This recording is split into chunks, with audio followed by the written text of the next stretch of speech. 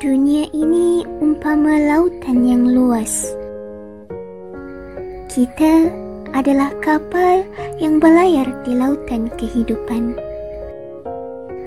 Andai muatan kita adalah iman, layarnya pula adalah takwa,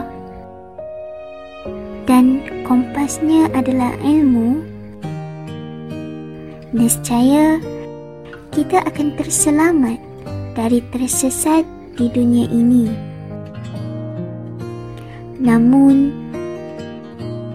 jika nakhodanya adalah nafsu, maka karamlah kapal di dalamnya.